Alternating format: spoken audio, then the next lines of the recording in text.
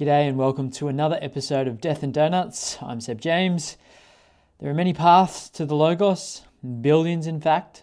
Most of us are continually searching for meaning, and we find it in everything that is true, good, and beautiful. You may think everyone's journey is pretty much the same, but if you listen carefully to these podcasts, you will learn something new with each personal testimony. So in this episode, you're going to hear from Mike Greenwell. Mike was raised on the North Shore of Sydney. He had wonderful, loving parents and siblings and enjoyed his childhood. He was brought up with no faith, but was sent to a private school, which had a Christian ethos. However, even after finishing school, he thought Jesus Christ was actually a cartoon character, a fairy tale. In his teens, he began to drink a little bit of alcohol, and by the time he was 18, he was getting drunk quite often. Over the coming years, he formed a full-blown addiction to the bottle, and he also struggled with other vices. Even after he had 1 or 2 kids with his lovely wife, Marie, he would still come home drunk many nights and even wet the bed. He was so enslaved by addiction that he lost many jobs. He couldn't even pay the electricity bills, and his marriage, of course, was on the rocks for a period. The miracles do happen when we surrender our lives. And obviously, if you listen to the podcast, you'll get to understand what that means a little bit better. Today, Mike is brimming with joy. He has been incredibly blessed with many children and even more grandchildren. And can I just give a quick shout out to his wife, Marie? You are incredible. Without you, there is no way Mike would be here to tell his story. You are an absolute gem and a great example of what it means to be faithful through good and bad. May you be blessed forever, Marie. And apologies for the audio. Charlie, the family dog, decided to join us during the interview. I think he might have a little bit of asthma or sleep apnea, but I'm hoping you find his breathing somewhat therapeutic. Enjoy the podcast.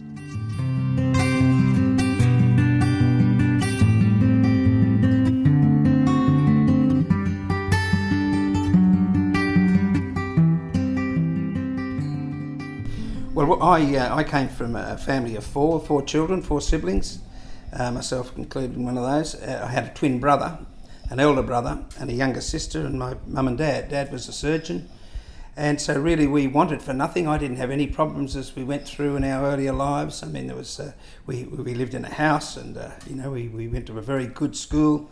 They were loving parents. They adored us, and they weren't Catholic. In fact, at that stage, they didn't really have any faith. They certainly didn't have a denomination to look at.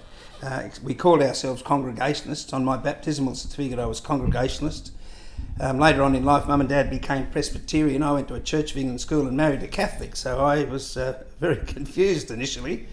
But we grew up, John and I, my twin brother and myself, were very competitive because we were twins. We lived in the same room, we studied together, everything we did. And even today, we would ring each other twice a day.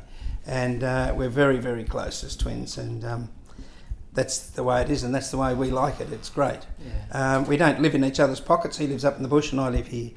He's since become a Catholic as well, so have I. Oh. And he lives in a Catholic community in a little place called Carcoar outside of Orange, and loves it. And they have prayers church every day, and he's going very well. So, despite the fact that we weren't brought up as Christians initially, it was through an adversity in my life that I became a Catholic, and that was after I got married.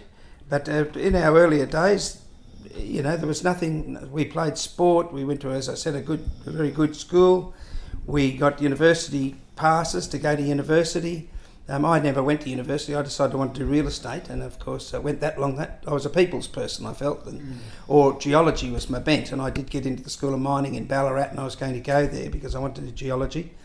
But that meant I had to leave my twin brother. It meant I had to leave my parents and things, and I wasn't prepared to at that age. So I did real estate, and at 21 I had my first real estate agency, and I went from there. Wow. And so just quickly, you had a pretty good childhood. Very good childhood. And into high school, you had no real issues with your parents or with your siblings. Everything was good. Absolutely. There was none whatsoever that I can think of that was a disturbance in our lives. you know, it was just a very happy, normal. We lived in St Ives in a Sydney suburb, and it was great. But it wasn't until, you know, my mid-teens, late teens, that I started to get myself into a lot of trouble. Okay. And that was through drinking. Because Mum and Dad used to drink, and I remember I used to go to their cupboard, and I used to have a look in the cupboard, and there was might have been some sherry or port in those days, and we had a bit, and my elder brother was drinking it because he was doing his leaving certificate at the time. And Mum was totally unaware of the dangers of alcoholism or drinking, and David used to have this because he told Mum that it made him sleep. So in fact, Mum would go and buy bottles of port, so David could have a couple of ports at the end of his study while he's at school. I mean, we were blind. Mum and Dad were blind to that fact, and Dad was a gastrosurgeon, so he saw plenty of sick livers, which were caused through, you know, a lot of them through alcohol. My elder brother eventually became a judge. He also is an alcoholic, and but he's since sober. My twin brother is now sober. He also had a problem, and I had a problem. My grandfather was we think he was an alcoholic. He died. He was a light horseman in the wars and was lanced. But Mum's brother was a chronic alcoholic and lived as a skid row on the banks of the Brisbane River. So I believe it's hereditary. The World Health Organisation doesn't, and at our early life we certainly didn't either. Didn't know anything about it. So we just went merrily on, and when I got to the 16, 17, we'd have a few drinks at parties, and they did for me what I wouldn't and couldn't do for myself, and that was to dance with the girls and crack jokes and make a bit of a goose of myself, which they all laughed at, and I thought was pretty good and gave me a bit of Dutch courage. Not that I needed any, because I was a fairly gregarious personality, we both were, but it gave me a bit more. And then I found, later on the year, in our final 2 years of school, I used to have to drink before I went out to give me that Dutch courage, not at the party, but before. And in fact, when I went golfing, I'd drink in my alcohol in my buggy. And I might not drink it, but I just felt secure, the fact that I'd had this there. And nothing seemed to faze me. I didn't think that was wrong. There was anything wrong with that. That's what we did in those days. We drank and drove. We were stupid, but that's what we did. And eventually I got, at an early age, got a licence to practice from a business, which was real estate. And I moved to a country town. I was 21, 22, I think, 20, somewhere around there. And I was living in a little flat by myself and working. I had 5 jobs. I was very an industrious person. And the second job I had, apart from a real estate business, was working 5 nights a week in an RSL club. And I look back in hindsight and realised that was purely an excuse to drink. And so I did that, and I was working mowing lawns. I had a contract mowing lawns, and I had a rent run. I was working building train bodies 2 afternoons a week, so because it was a bit quiet sometimes in country towns, so I was able to do that. So I was running myself a bit ragged, and so much so that I started getting a bit down. So I realised that, maybe the reason I'm the way I am is because I'm depressed, is because I'm not married, I'm lonely, living in this country town. So I eventually was to, and I had girlfriends over these periods and things, but I was going with a girl who I was very fond of. She was a Catholic, a good Catholic, but in fact I thought she was too good for me because I was a bit of a rebel. I, used to play up a bit and go and get drunk, and but eventually I thought, well, that's what I'll do. If I get married, I'll be okay, she'll calm me down. So we did. No, we didn't, sorry, we got engaged. I asked her to marry me, and she did, and just before we were to get married, I pulled the pin on the marriage because I thought that she was too good for me. I didn't want to bring her into my world because things were pretty tough. Sorry, so you were still living in this country town, or you decided to move to closer to where this girl No, I was living in the country town, and she was in Sydney. Oh, okay, so you were travelling back and forth to go on dates. And then we broke off. Okay. And then I went out with a girl who was a lot older than myself, and in fact had children. She was 10 years older than myself, and then she wanted to marry me. And that's when I got a bit scared because I didn't particularly want to get married at that stage to her. I still had the thoughts of this original girl, Marie, in my mind, and I was desperate to see her again. But her father apparently had told her that she couldn't speak to me again because I'd just, you know, when I pulled the pin on the engagement, I did it very stupidly and just walked away from the situation. Said, "We're not getting married. I'm sorry, but that's it," you know. And so I was a little bit gutless in that sense. So one day I decided that I'm going to ring her, and I did. And I said, "Marie, it's Michael." And she said, "Yes." And I said, "I'd like to come and see you if I can." She said, "Well, you'll have to speak to my father." And I gulped and thought he used to be a first grade rugby league blue bag, and he was a big man and a tough man, and so I thought, well, I've got to do that. So I rang Ray, the father, and he had a go at me, and then eventually said, "Yes, having said that, you can." So I immediately rang her back and I said, "I've spoken to your father," and he said, "Yes, I can come and see you." And she said, "Oh, okay, well, when?" And she was in Sydney. I said, "Now?" And she said, "Now." And I said, "I'm in Mittagong. I'll drive straight there." So I did. And when she came out from work, I was there to meet her, and I had some cheese and a bottle of wine and a rug, and we sat. She worked at Milson's Point, and we walked down underneath the harbour bridge, and we sat and we chatted, and within 6 weeks we were married. Wow. So I believe that was, well, it was certainly a blessing as far as I was concerned. And because she was still getting drunk regularly. Oh yeah, I was hopeless. Yeah. I was worse than I'd ever been at that stage of my life. But she hadn't seen me for some time, and so she didn't know that I was as bad as I was. And we got married, and she was going with a fellow at the time too, and he wanted to marry her.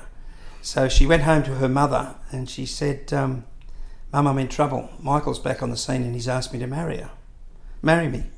And her mother said something like, well, mother had cancer and was dying of cancer, and she said, "Darling," she said, "I've walked the earth for you. You wait till you see what happens when I get to heaven." She said, "I'd marry Michael." So she did. She married me.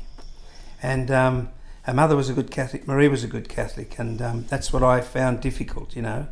If I married her, I would probably have to become a Catholic, and I wasn't prepared to go there. I could see the benefits, but it was hard to be a Catholic, especially when I was never one. And when we played sport at school, we played Joey's and Riverview, and they were Catholics, and it was a war, you know, and that's the way we looked upon Catholics. So it wasn't going to be an easy thing, but we got married. We moved down to this country town to my business, and things didn't change. Things, in fact, got worse.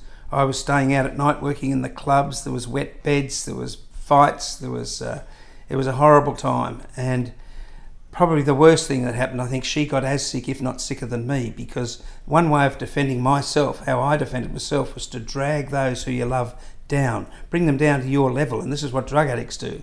They try and get you hooked on the drug and bring you down to their level so that they feel better. So one way I could feel better was to bring her down to my level.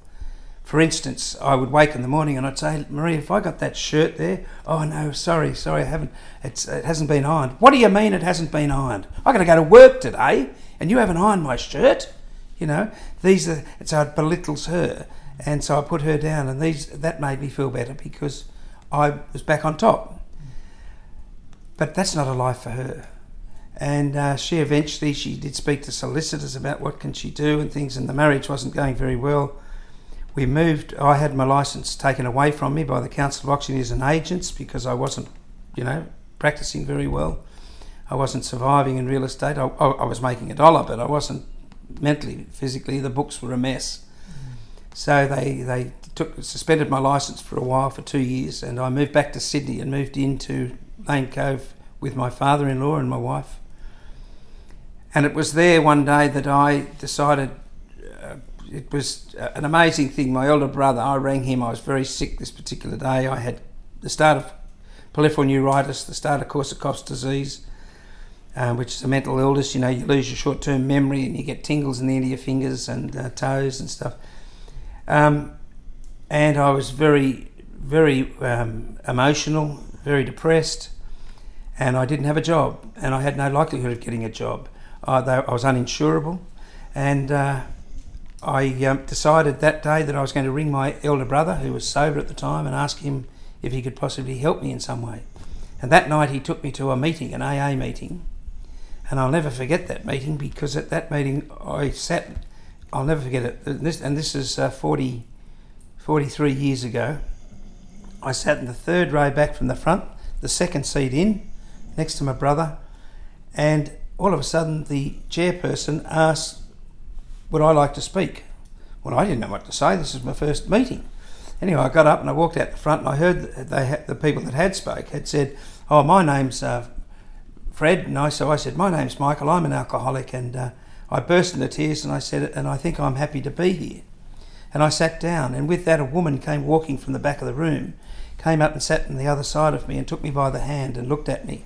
And she just said, Mike, you keep coming back, mate. You just keep coming back. And for that reason, for the next 2 years, that's exactly what I did. That's all I did.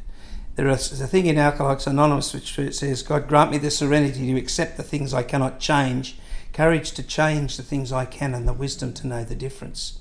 I changed nothing. All I did was just sit in those meetings every Wednesday night with Bev next to me. Bev was, I believe, was my guardian angel. She didn't look like an angel, but poor Bev had fallen out of a train, drunk, between the carriage and the platform. Her face was a mess. She had a speech impediment because of it. No hair on her head because it had been burnt off in a bed fire when she was smoking in bed, drunk. But she was an angel to me, and I just loved her, and she just talked to me all the time. And for 2 years, that's all I did. I might as well have been drinking because I was what they call a dry drunk. I had done nothing about the program, and the program talks, and the most important thing in the program, which I speak about now if I ever go, when I go, is came to believe in a power greater than yourself could restore you to sanity. And I didn't know what this was. And eventually, after 2 years, I said to Bev, can you help me? I need to know, I'm not happy. I just want to love my wife. I want to love my kids. I want to be happy. I'm not. I'm miserable. How do I do it? How can I be happy? And she said, well, Mike, she said, go and find someone who you really look up to, you really respect, you admire, you like to hear them, you think what they're saying, or you know what they're saying is truth. And there was a man who was a guy, Steve, and he lived up in Gordon. Steve had tats all over him, tats up his arms and things. He chopped off a finger one night in hospital so that he could get more morphine. Tough and rough. He was an ex-boxer, an ex-pug. Broken nose which was spread across his face. And when he spoke about the rough times. Well, I lived in King's Cross at the age of 18. I left and I went into King's Cross, and they're the people I drank with, they're the people I played with, and they're the people I loved. And this man was one of these rough and tough guys. And I went to Steve and I said, can I talk to you? And he said, of course. He said, what are you doing this weekend? And I said, well, nothing. He said, well, I'm going fishing up north, about 300k, Southwest Rocks. Do you want to come with me? And I said, I'd love to. So I went and asked Marie if that was okay, and she said, yes, please. And so I met him on the Friday afternoon at his place, and there were two other men there that afternoon. One young fella, he was 18 years of age. I was 27 years of age at this stage. He was a surfer from the Northern Beaches. His name was Spence, long blonde hair as he did in those days. The other guy had just been released from Silverwater Prison on a manslaughter charge. He shot a man through a screen door. He was coming into his premises and he killed him. But he was drunk, and he'd been released, and he wanted to talk to Steve too. So the four of us all went up to Southwest Rocks fishing. And on the second night we were out there on the beach, and the waves were rolling in and the moon was up there. It was just a beautiful, balmy night. And I said, Steve, can we talk, mate? Can we talk? And he said, sure, let's talk. So I asked him how he got to where he was in his life, because he was a very spiritual man, and he spoke about spirituality to him was being wanted, needed and loved. And that's what any one of us ever want, to be wanted, needed and loved. And he said, I am today. But I wasn't always wanted, needed, loved, and I didn't feel as though I was wanted, needed or loved by anybody, least of all me. And unless you can love yourself, you can't love anyone else. And I don't mean that in a conceited way. I mean happy with what you're doing, happy with the way you're living, be proud so that the Lord can look at you and say, you're a good citizen. Look forward to meeting you up here. Anyway, we're on the beach, and he said, well, Mike, he said, it came to me in a prayer. And I went, oh no, a prayer, that's all I hear in these things, prayer, prayer, prayer. And this is what I say, I'd changed nothing. I had given nothing a chance. And he talked about this prayer, and he said the prayer was that our hearts are made for thee, O Lord, and restless are they until they find their peace in thee. And Steve looked at me and he said, Mike, you'll be as restless as you want to be till the day you die, unless you hand your will and your life over to the care of God as you don't understand. And I said, you're right, I don't understand. He said, faith without action's dead. He said, unless you act and try and gain some faith, he said, you're going to be dead. You're going to leave it all behind. You're going to lose what you've been given. He said, there's only one thing you can do. Get out on the highway right now on the highway, hitchhike back to Sydney and get down on your knees with your wife and ask this God to come into your life. Hand it over. You can't do it on your own, Mike, he said. This is far bigger than you or I. You know, we need that third person in a marriage. We need the second person next to us all our lives. Yes, by all means, call on him in hard times. But when good times, when you're going to the beach, take him with you. You don't leave him at home. Take him with you to the beach. You know, and this is the way this rough and gruff ex-pug, ex-boxer talked to me. And I said, but Steve, you mean get out on the road now? It's midnight. He said, that's right, mate. I said, what about my kit bag and my rod? I'll take that back. You get out on the road right now. I said, you're kidding. Faith without action's dead, Mike. Get out on the road right now. So I did. I should have waited till the next morning and gone with them because I was 2 days getting home. They got back the next day. So I missed out. But it was a discipline for me. When I got back to Sydney I rang Marie from Wahroonga. She said, where are you? And I told her where I was. She came and picked me up and we went home, and on the way home she said, Mike, what did he say? And I said, he told me to pray. Get down on my knees and pray and ask this God to help me. And she said, thank God. I mean, Marie was a churchgoer. She went to Mass every Sunday. She was, a beautiful, beautiful person. Far too good for me. So I thought. And I was probably right. She was too good. But I was prepared to go to any lengths to get it now. I was desperate because I didn't have a job. I didn't have anything. So I then started walking the North Shore looking for jobs. And as real estate agents, I was totally honest with them. I told them that when they said, well, why have you got a licence? I said, well, I do, but why has it been suspended? And I'd tell them. And one man at Castlecrag said to me, because of your honesty, I'm going to give you a job. Well, I worked with him at Castlecrag. I became their top salesman. And after a year and a half, I left there and opened my own business again in Roseville. And I took on a partner again who was 10 years older than me, a bloke, lovely bloke. And we did very, very well.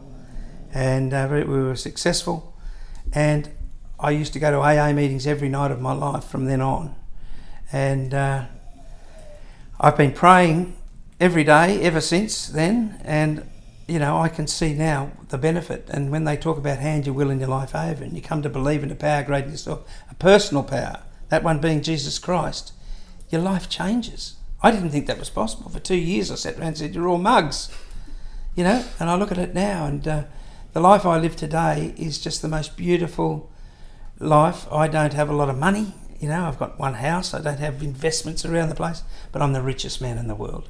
I've got this beautiful wife still with me today after 47 years. I've got 5 beautiful kids. I've got 14 magnificent grandchildren, and I've got the world at my feet, and I've got my health,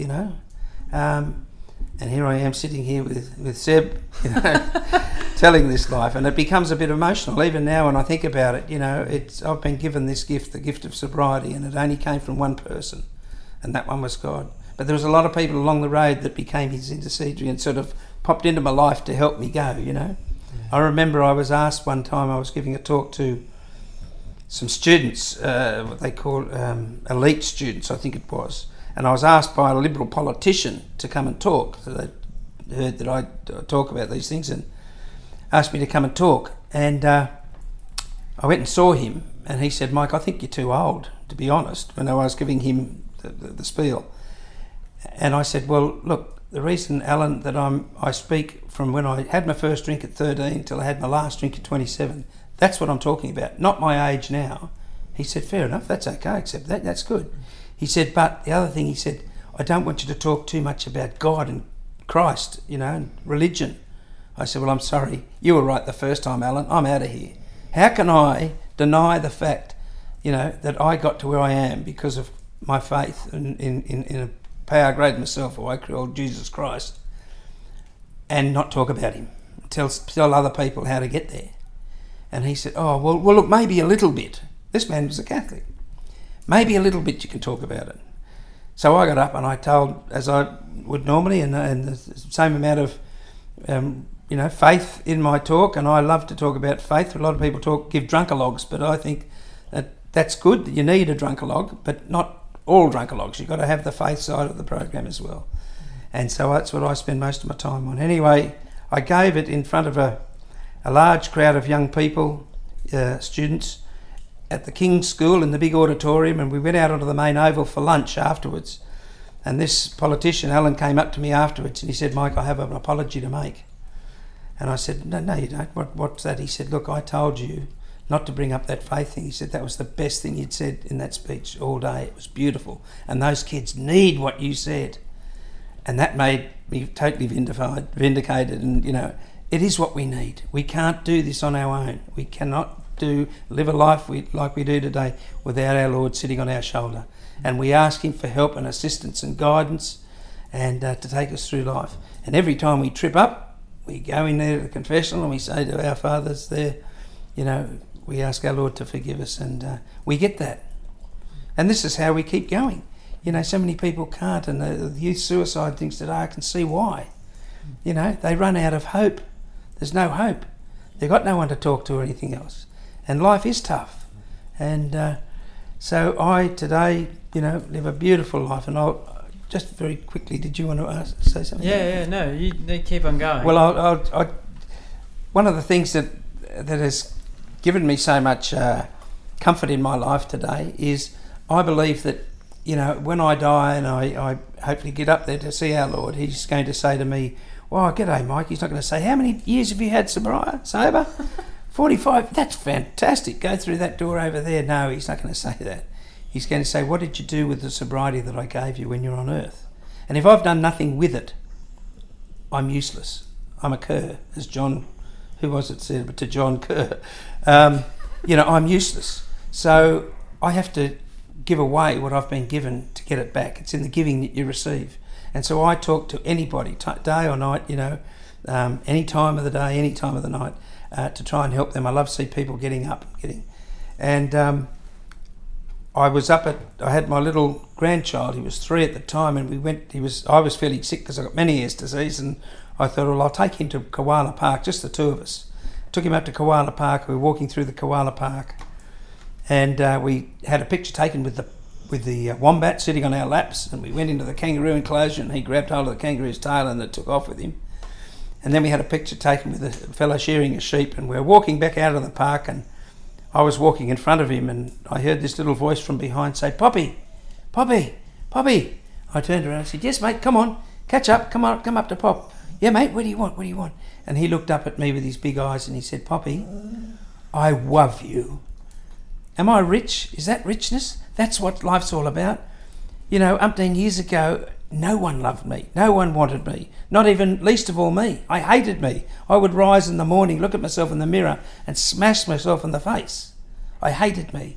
I got myself into all sorts of trouble, and I'm not going to go into all the trouble bits. But have a little 3-year-old boy tell me that he loves me. That's what it's all about. And I've now got 14 of those little children that love me. I've got all my beautiful children that love me, and I've got people all around me. And I mix in those circles now. I work with people who I love and they love me, and that's why I do it. So I am rich. I am rich, mate. Thank you so much, Mike. Again, I love when people can just speak from the heart and tell their story, and you didn't need any prompting, which means it obviously it stayed with you forever, and it will. To see the love of God and how He's blessed you. So. Sure. When you talk, because you do talk to young people still, right? I mean, you have in the past gone to prisons and places like that. Have you been able to connect your story to them? Have you found something resonates with them? Obviously prayer, but that's a really tricky thing to get guys to understand what that is, as you went through. Sure. And to be able to surrender themselves. I personally had that. I've struggled with that, surrendering my life over to God. How do you explain that to young men? Well, you're 100% right. I don't notice the grog so much these days, and I do talk to young people and university students, school students, prisons, and I want to get back into that a lot more as soon as I retire. That's what I'd like to do, because they definitely need assistance, same as any of us. But I find that, when I've given a talk, I always say at the end of the talk, if there's anyone here that needs to chat later, by all means come up and talk. And if you don't want to do that, you ring me later on and we'll get together in a coffee shop, or if you want to go to a pub, I'm happy to do that too, And it's amazing the number of boys that do. When I gave talks down at the Kangaroo Valley for a school there once, and they couldn't escape down there, and I used to have a line of boys, and I'd finished at 10 o'clock at night, and I'd be there till sort of midnight, standing in the cold talking to each of these kids, individually, and that was fantastic. And I realised, and I said to the headmaster of the school, these boys need to talk. They don't talk to other people, but they availed themselves to me because I was honest to them. They were honest to me, and I think if you set up a rapport and pour out your heart and say to people, now look, what I'm telling you, it's my story, and it's not easy for me to tell, and I don't expect you to go out there and start telling everybody about my story. It's our story between us two. But if you need help, you come and talk to me too, and they do. The majority of them have problems, as you said, with pornography and drugs. Pornography has been a huge one. My wife and I give talks to young people getting married. When they first get married, the Catholic faith has a scheme where they go in and sit and spend a weekend doing a preparation for marriage course, and they were invaluable, and we used to talk to these kids then, and I'd love to do that again. And invariably they would come up. A man came up to me afterwards, a young man, and his wife had gone to the bathroom after the talk, and he said, I've got a problem too. And I looked at him and I said, it's not grog. And he said, no. I said, it's pornography, isn't it? And he said, yes. You can tell. It's amazing. And he said, yeah, it's just... And I said, mate, you're going to have to get rid of that. You're going to have to put it down. You've got to put it on the program. You've got to hand it over to our Lord, Give it to him. He'll get rid of it and talk to you. I said, it's like an indelible pencil. It'll stay on your mind for the rest of time. It is highly addictive, and you will never forget those images unless you, hand it over to our Lord and ask for forgiveness. I said, what you're doing to your beautiful little fiancée in there is basically prostituting her, looking at that rubbish, and it's destroying marriages and things time after time, and families, and like drugs and like grog, you've got to get rid of it. And I can't tell the boys enough, because that's become a huge thing, and particularly with the advent of the computers and the Facebooks and Instagrams and this type of stuff. It's just shocking, and how free it is to get. I mean, I turn on my phone every now and again, and something pops up on my phone. I can't believe it, but it happens. So then I say, well, look, let's go and talk, and we'll go to a coffee lunch. I had a young girl who was 21 ring me the other day. She heard me talk ages and ages ago. I went and had a coffee with her, and her two brothers came. That's right. She was a very, sick girl, an alcoholic, this girl. And to watch her grow in her faith and her sobriety has just been the most rewarding thing, And it's nothing I do. I mean, I might be a little bit of an instrument there.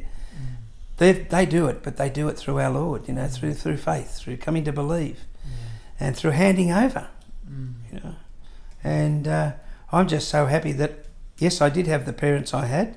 They struggled, and looking back in hindsight, I could see that they struggled. They didn't have a faith originally, and Dad was desperate to get a faith.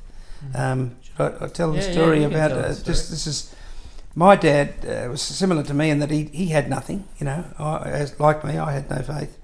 Despite the fact that I went to Church of England school for 10 years or something, and went to chapel 3 times a week, I left that school thinking, believing that Christ was really just a cartoon sort of character. It was a figure of speech. It wasn't real. He wasn't real. And when I joined the Catholic faith and I started going to Mass and got, in with these people, I realised this man was a true human being that walked the earth 2,000 years ago. It became a total revelation. I can honestly say I did not know that he was a real person. And that's pretty disgusting, having gone to that school for all those years, going to chapel 3 times a week, and if we didn't, we got drills and got hit and smacked, and 2 drills, you get a Saturday morning detention, it was... But that, I couldn't accept it. Anyway, Dad, we were driving to school one day with my 2 brothers and Dad was a doctor, as I mentioned, pulled up at a hospital to run in to see a patient he'd operated on the week before. Dad came out and he was in tears. And we'd never seen Dad cry before. He was a fairly strong man, a fairly reserved sort of a character. And we all said, Dad, what's the matter? And he said, no, forget it, come on, just sit back. And we said, no, Dad, what is your problem? And Dad said, well, he said, I've just seen something quite extraordinary. He said, in all the time I've been practicing medicine, he said, this man had cancer. And when I went in to see this man, he was sitting up in bed reading his Sydney Morning Herald. He put it down, he looked at me and he said, good morning, doctor. He said, look, I know that I've got cancer. I feel as though I've got cancer. In fact, I know. And I want you to tell me how long, if you wouldn't mind, have I got to go? How long in your mind do you think I've got to go? And in those days, it was between, medical staff and the doctor. You didn't discuss things with patients in those days. This is many years ago now. But this man, Dad, felt was so honest and so direct and so, he felt as though he should tell him. And he said, well, and I remember his name, Mr. Richards. He said, Mr. Richards, we don't know, but we think possibly 3 months, possibly a little less.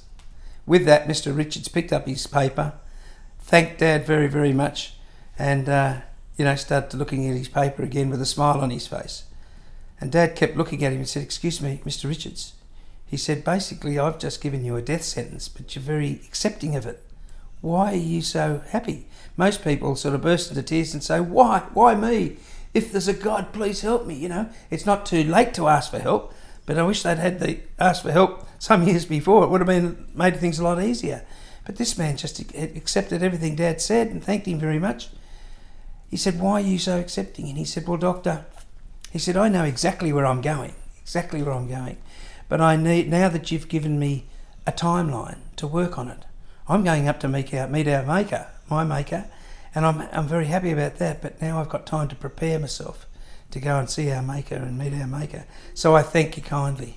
And with that, Dad burst into tears. He couldn't grasp that. How could a man have so much faith and belief in a power greater than himself that's going to accept him into heaven and he's going to be happy, So Dad, with that, came to the car, and it was then Dad's bent to find some sort of faith, some happiness. And it was at the time of Billy Graham crusade. Billy Graham came to Sydney, and Dad and Mum went to the Billy Graham crusades, and Dad, with that, became very emotional and went down and offered his life to Christ. And he kept that for the rest of his days. He became an elder of the Presbyterian Church, was a very faith-filled man.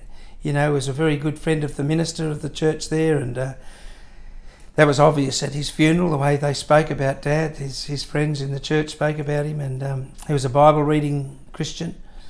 And it was very sad because just 2 weeks before Dad died, we were at a conference from our father in Sydney. That's the Opus Dei father in Sydney, and Dad was in a wheelchair at the time, and he'd had a bit of a stroke. And we were sitting in the front row, and before we went there, we had dinner at a Chinese restaurant, and my sister, Anna, posed the question to my father, Pop, what was it that you liked most in life? What were the few things you really loved in your life? And he'd mentioned a few things. And she said, and what were the things, did you have any really bad things that you regret doing or not doing? And Dad said, yes, too. And he said, she said, what was that? And Dad said that I didn't spend more time with my boys as I should have, my family, my boys, particularly the boys, because boys are boys and they need to run and kick footballs and things, and he didn't spend much time with us at all like that because he was too busy operating. He was senior honoraries at 2 hospitals and did a lot of public work, and so that was weekends and things.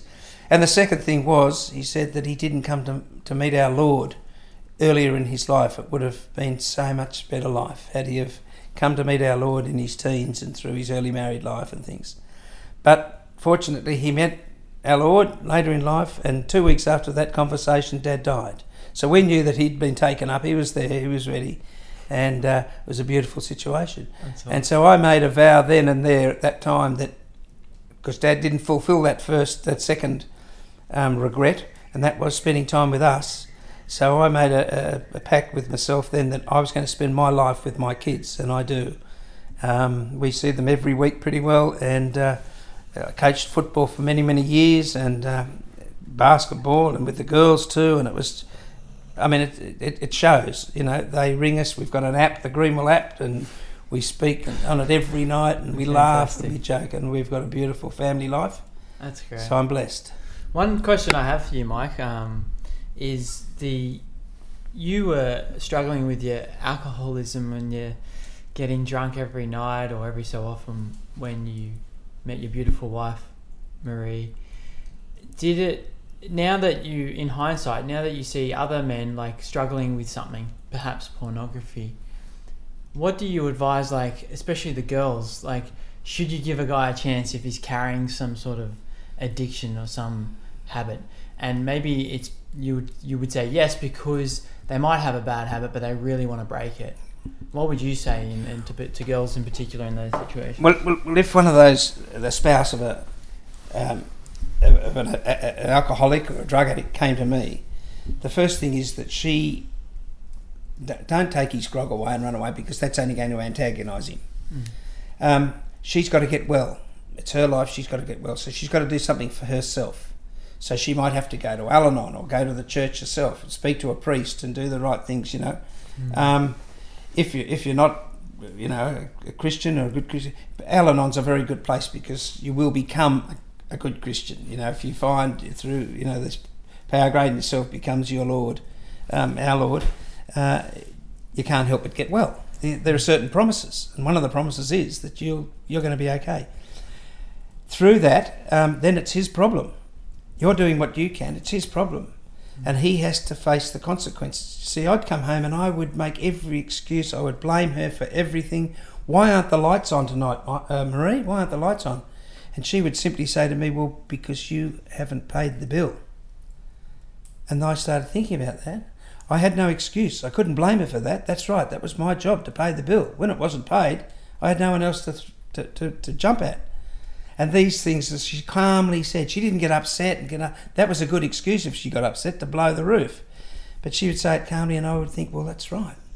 And eventually these things started coming over me, and I started thinking, gosh, you know. So I would say to them, you go and get yourself right. Marriage is for keeps. And my wife, I said to my wife, I said, well, if you don't like it, you just leave. Leave me. Go. And she said, Michael, we got married for keeps. We're going to beat this. I love you, and I love you when you're sober. I love you when you're not sober. But I can't live with you when you're not sober. You know, I feel sorry for you. And she said, but I'm not walking away from a marriage. I promised Christ that I would be married for better, for worse. And that's what she did. And thank God she did. I thank God. I don't normally say thank God, but I do in this case. I thank our Lord that He gave her the strength to say that. He kept her with me, because I would be, and I know, and I've said several times, I would be dead today if I didn't have her next to me. Wow. And not that I would have killed myself, but I would have drunk myself to death, like my grandfather, like my uncle. And so, you know, I had a man a priest was talking to this man, and he said to go and see me. And the priest rang me and said they might get a call from this man. And I did. I said, well, he's got to ring me. I'm not going to ring him. He's got to ring me, because in the past I have rung someone and said, I believe you've got a drinking problem, and they've given me a belt. You know, they don't like to be told they're drunk. So I said, no, they're going to ring me and accept the fact that they've got a problem, and they've got to admit that they've got a problem first up. This man did, and I said, well, let's meet. And I waited, and we were meeting at 4 o'clock in the afternoon or something. I waited there in this place for 6 to 6:30, and he didn't ring, he didn't do anything. So I got home, and I rang him the next day and I said, what happened? He said, I got tied up. And I said, well, a phone call would have been nice. Anyway, I then saw him in Mass 4 weeks later, and I spoke to the priest and said that he didn't turn up. And now, if people want to get well, they've got to want to do it themselves. You can lead a horse to water, but you can't make him drink. And if that man or that woman want to get well, they've got to admit that they're powerless over this problem, be it pornography, be it alcohol, be it drugs, be it overspending, be it overeating, all these things, and do something about it. Because if they don't, they won't get well. You know, they're not changing anything. And so I saw this man at Mass, and I went up to him and I fronted him and I said, my name's Michael. We hadn't met at this stage. And he said, oh, you're Michael, you know, yeah, here we go. And I was able to chat, very, very big smile on my face. I was very happy to see him, and I genuinely was. look, let's get together and we'll have a chat. We'll meet down at the coffee shop or wherever. Never heard from him since. So that's his problem, and I don't know what's happening there, and I'm not going to go there. Because if he wants to get well, he knows, and we'll just have to wait. Yeah. But I've got lots and lots of friends who have got sober. I've got lots of friends that haven't and are dead today because they haven't put their hand out and haven't hung around long enough. Yeah. It was just a very quick one. I used to go down to the Talbot on a Sunday morning and feed the men and take water things out to them, because if they come into the Talbot on a Saturday night and they're drunk, they're not allowed in, and they all sleep out on the street. And I used to go down onto the street on a Sunday morning and get them coffee, come out with some bread and toast and things. And there was a man there called Richard, and I used to feed Richard. And Richard, I said to him one day, I said, Rich, what were you doing before you got yourself into this situation? He said, I was an engineer. I said, you're an engineer and you're now sleeping in the streets? He said, yeah. And I said, what do you think started that and created that? He said to me, when I picked up my first drink, I was condemned to continue. In other words, it was like a sentence. I was condemned to continue. One drink was too many and 100's not enough, and he couldn't put it down. And I agree 100% to that. If I had one today, I'd be back on 100 tomorrow. Fictitiously, but it goes that way. And I saw Richard the next week, and we chatted again and the next week. And one day I went down there one Sunday morning and I couldn't see Richard, couldn't find him. So I went into administration and I said, Richard, do you know where he is? And they said, oh, Mike, we're terribly sorry. We found him Wednesday night. He died on the streets. And that man, it's like a train ride. You can get on a train and you can hop off that train ride at any station. But sadly, unless you do the right thing and try and get well, you're going to hit the wall. You're going to hit that wall. And that's what he did. He never got there. And there's lots of people like that. I know 4 very good friends of mine that are today dead because they thought they could drink again. They decided that was what they were going to do. Obviously their faith wasn't strong enough or whatever. You can't blame God for that. You've got free will and you take your own will, and they're taking it back. And what happens? They died. In some of them in very tragic circumstances and awful circumstances, So we're not playing with marbles or spinning tops anymore. We're playing with human lives. And that's why it's so important that today we get to our youth. And it's education rather than rehabilitation. Let's educate these people before we start having to rehabilitate them. Here's the governments and these saying, oh, marijuana's a soft drug, and they're going to introduce it into the hospitals and things. So what a load of rubbish, If you eat food, you get fat. If you eat the wrong foods, you get fat. If you take drugs, you're not going to get well. If I drink beer, am I going to be sober? No. I've got a compulsion. I've got an addiction. And I can't do that. I took drugs too in my youth, and that was unbelievable. Exactly the same thing. I took up gambling at AA. When I got into AA at night, I used to take up gambling, and it became a total compulsion. I was driving around after an AA meeting at night, listening to the last race at Dapto. I didn't know what a bloody dog colour was or anything, and I was listening to dog races. Is that compulsion, And I was losing a lot of money, and my life had become totally unmanageable. And then when I put down my drink for the final time, it's just been a beautiful ride. So, Mike, just to finish, what would be the one piece of advice you would give to people before you go and meet our Lord? What would it be? Well, firstly, you admit to yourself, that you've got a problem. You've got a problem. You're not hiding booze in your buggy and sneaking grog into your car at night driving home and putting it in your glove box, or hiding it down under the stairs and going down to feed the chooks at night and drinking from underneath the stairs.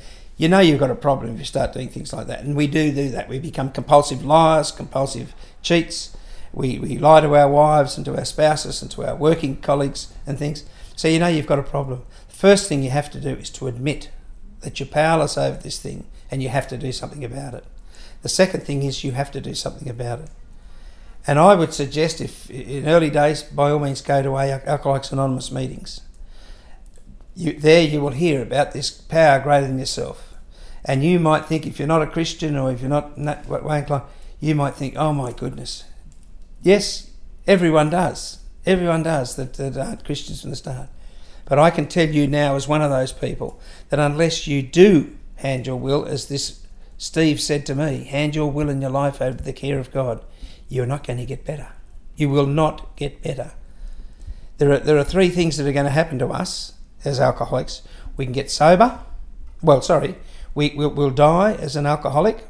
We'll get Korsakoff's disease, and I've been up to Ward 23 up at Morisset Hospital and see them with their short-term memories gone with Korsakoff's disease. They don't need grog anymore because their minds are totally gone. They're mad, they're simple.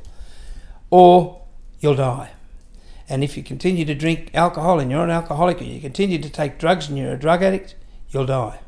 So, as I said before, we're not playing with marbles and things anymore. We're playing with human lives. So you must do something yourself. Don't expect anyone else to do it for you. Unless you do it for yourself, you're not going to get well. And then you've got to change. Listen to what's going on in the room. These people aren't there to scare you or to put pressure on you or to tell you that you're an idiot. They're there to love you, to help you, and to, guide you on the path of sobriety. And I can honestly say the gift that I've been given, this gift of sobriety, has been the greatest gift that God has ever given anybody, for any alcoholic, because it's just changed my life, and I couldn't live a better life today. Awesome. Thanks so much, Mike. It's been an absolute pleasure hearing your story. I think everyone can learn from that main idea, which is you've got to humble yourself and then realize that our Lord can really, He can help you. Yeah. You've just got to open yourself up to that help. Just be more open and honest. But with everything, that doesn't only go for grog and alcohol. Pornography, as we said before, that's a killer. Pornography is a killer of marriages. It's a killer of minds, of mental. It'll lead you into other areas you don't want to go, like pedophilia and all these type of things. It is a dreadful, dreadful thing. And as I said to that man, and rightly so, you're prostituting. What about your sister and your mother? Think about them in this situation. Pornography. You're just prostituting these beautiful people that are yours. You've got to get rid of it. Get it right out of your life. I mean, we're human. We're male, and we're going to look at things. A nice-looking girl walks past. You go, "Wow, she's nice." That's not pornography. That's normal. And I've spoken to priests about this. And in fact, the priest told us at a retreat one day, we're giving a get-together, a beautiful thing like that. He went back to his priest's friend's place to have a meal with him. And he said, "I won't be there, but go in. I'll tell you where the key is. Put the news on and have a beer. There's a beer in the fridge." And this priest friend that gave the retreat went in and put the news on, was sitting there. And it was at that time, 5 o'clock at night, when all those wretched silly soapy shows are on. And he was trying to find the news, and he came across this soapy, and here they were kissing like mad and rolling around and things. And the priest said, "Oh my goodness, what's that? At 5 o'clock in the afternoon, it's children's time, And he clicked and went on up looking for the news, and then he went, "Maybe I should have a look at that so that I know what that." So he went back to it, and he sat there, and he said, "Hang on, what am I doing?" And he went forward again. Now, if he can do that, and he's human, which it was the best thing that man said all weekend, because he made him real. If he can do it, then goodness me, I can do it 10 times worse. So we need to be vigilant on these things. We need to be on our guard all the time for that type of thing. But that was beautiful that he said that. And I went and spoke to him afterwards, and I spoke to people at the retreat about it too. Wasn't that sensational what he said? Putting himself in a real human position. Because we do suffer. We do find it hard to, not look at beautiful things, things like that. And it's simply a matter of going to our priest and asking for forgiveness, and he will, our Lord will give it to us, and we can get on with life again. Because it's not easy. That's it. Life's not easy. But there's a what's the word I'm looking for? There is a fix for life, and that's Jesus Christ. I think. Beautiful. Awesome. Thanks, Mike.